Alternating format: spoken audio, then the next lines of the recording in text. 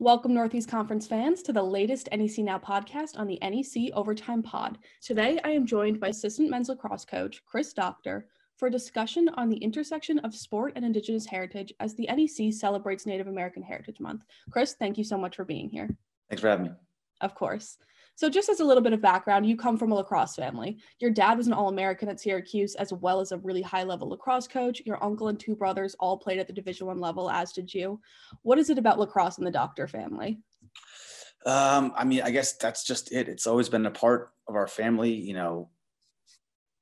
growing up, as long as I can remember back, that's just what we did.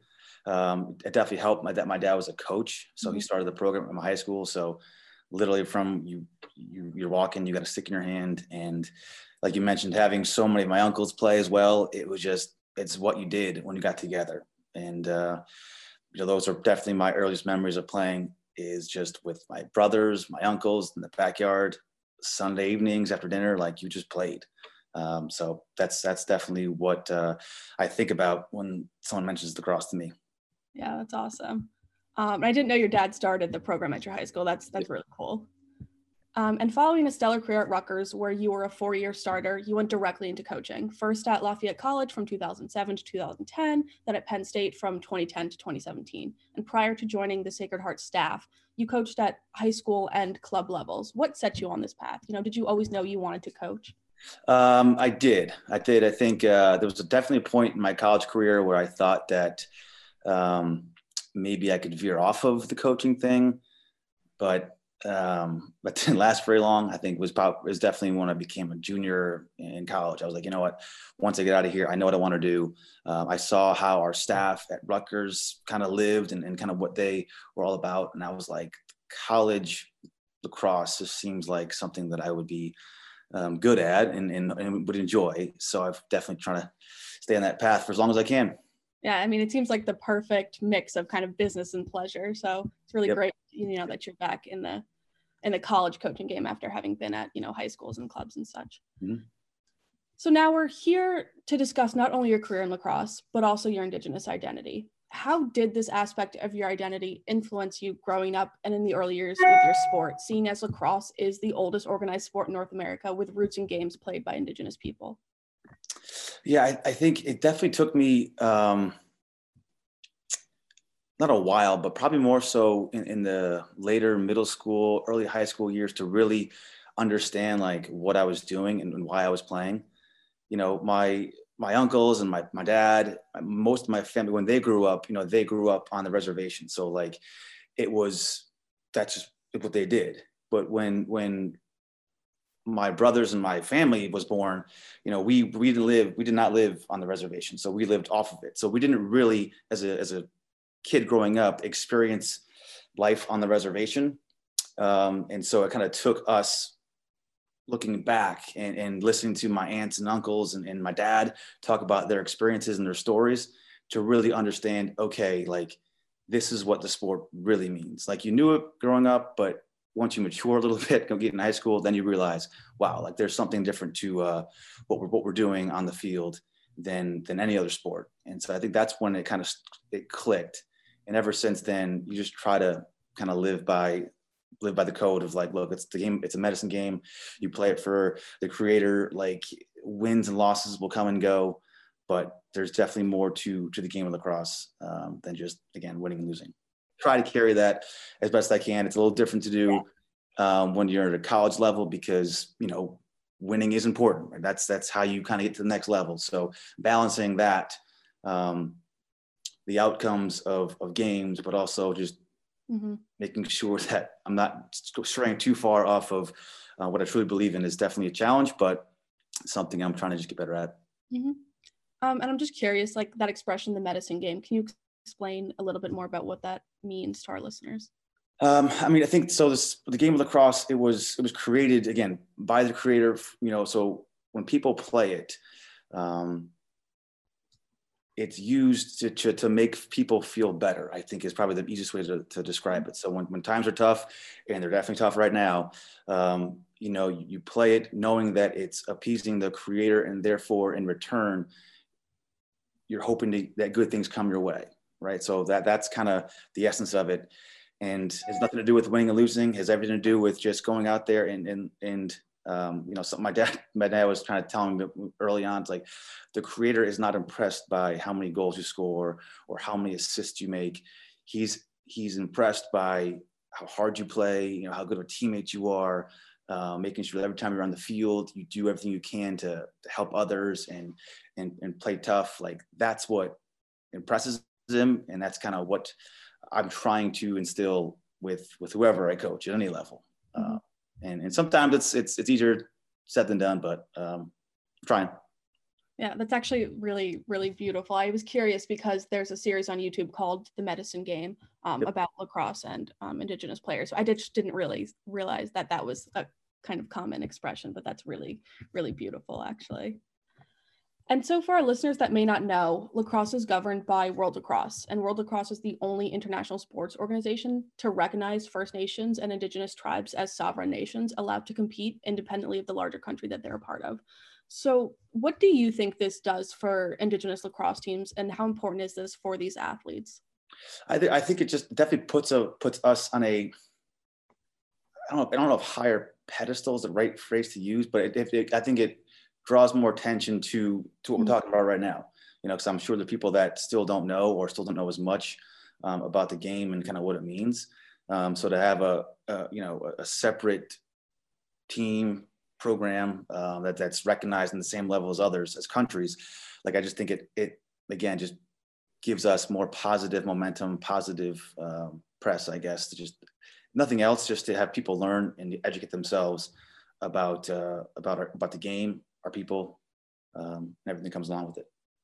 Yeah, in preparation for this interview, I was actually watching a few past championship games, and it really is incredible how high profile these are. So, it is just really great to see that the platform is there and it's being used.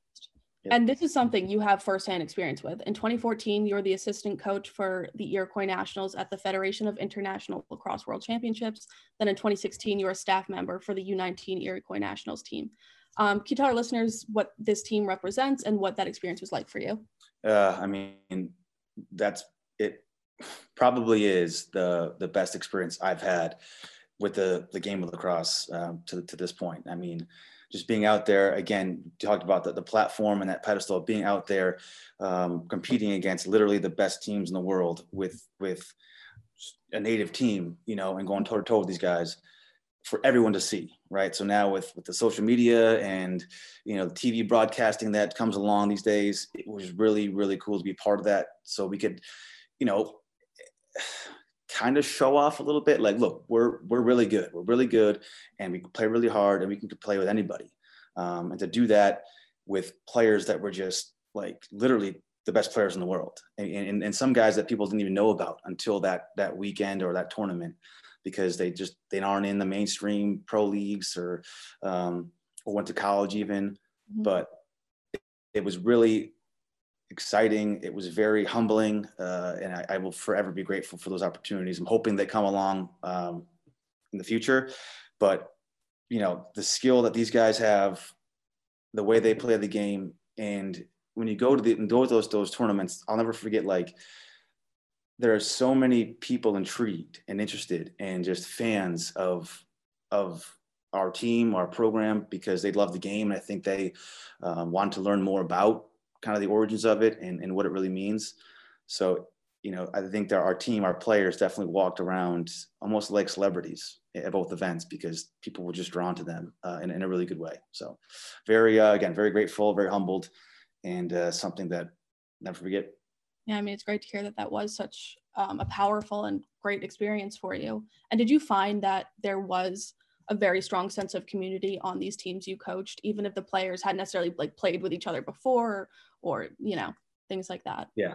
I know most players, I think, you know, whether it was, you know, growing up or the teams that did play on currently, most players, I think, knew each other or knew of each other. But the ones that didn't, or even so, like, you always fall back on, look, we're all in this together, right? We're all Native people. We're trying to just do the best we can for our families, our sport, what we believe in. So you always had that to fall back on. And I think, again, just it gives a different motivation, a different kind of inner strength that we relied on. And they embraced it. They embraced it totally. And like I said, I think the winning and losing at these events, in my experience, like they're almost secondary. They just love playing. They love playing together, love playing with each other. And they love, showing everybody like how it's supposed to be played. So again, just really unique. Yeah, that's incredible. Really, again, just great to hear. And now, so steering a little bit away from, this doesn't have to necessarily be just about sport or lacrosse, but are there any misconceptions about Native people in media or social life that you wish to see confronted? The biggest one that comes to mind, especially for me as a college recruiter and dealing with the educational piece, I think there's a misconception that perhaps Native kids growing up aren't willing to dive into education. I do think that's kind of a misconception. And I don't think it's true at all. I think, certainly opportunities might not have come their way as easy as other people from different areas of the country or different, socioeconomic backgrounds. But I do think that's a misconception. I think that there are a lot of kids out there that are just looking for a chance and they want to, quote unquote, make a name for themselves, make their lives better. It's just a matter of I guess, finding the right match.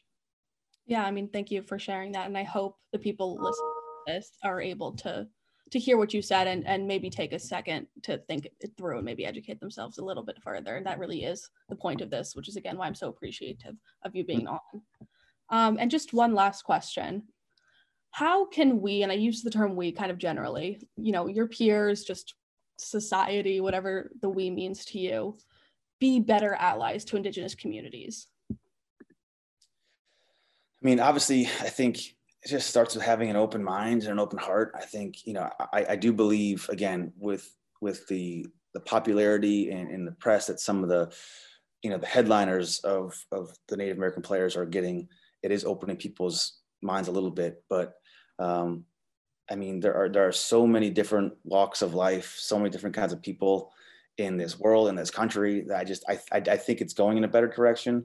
I mean, I don't know what people can specifically do other than just understand that, and this is just my belief, like this is why lacrosse is so important to me. Like there's not another sport out there that I know of or that I believe in that you play for like a specific reason other than just like you like it, you're good at it, and you want to win at it. You know what I mean? Where this one is just so different because there's so much more meaning behind it, meaning to it. And I think if people took a little time to just understand it, I think they would dive into it more. It's like kind of give them a taste of what it really means, why it was created, how long it's been around, what it's for, and then they just dive into it and want to know more about it. And I think I can't imagine you would not want to, like, once you learned about it, I can't imagine you'd want to do anything but believe in it and abide by it and play with the same mentality that we do.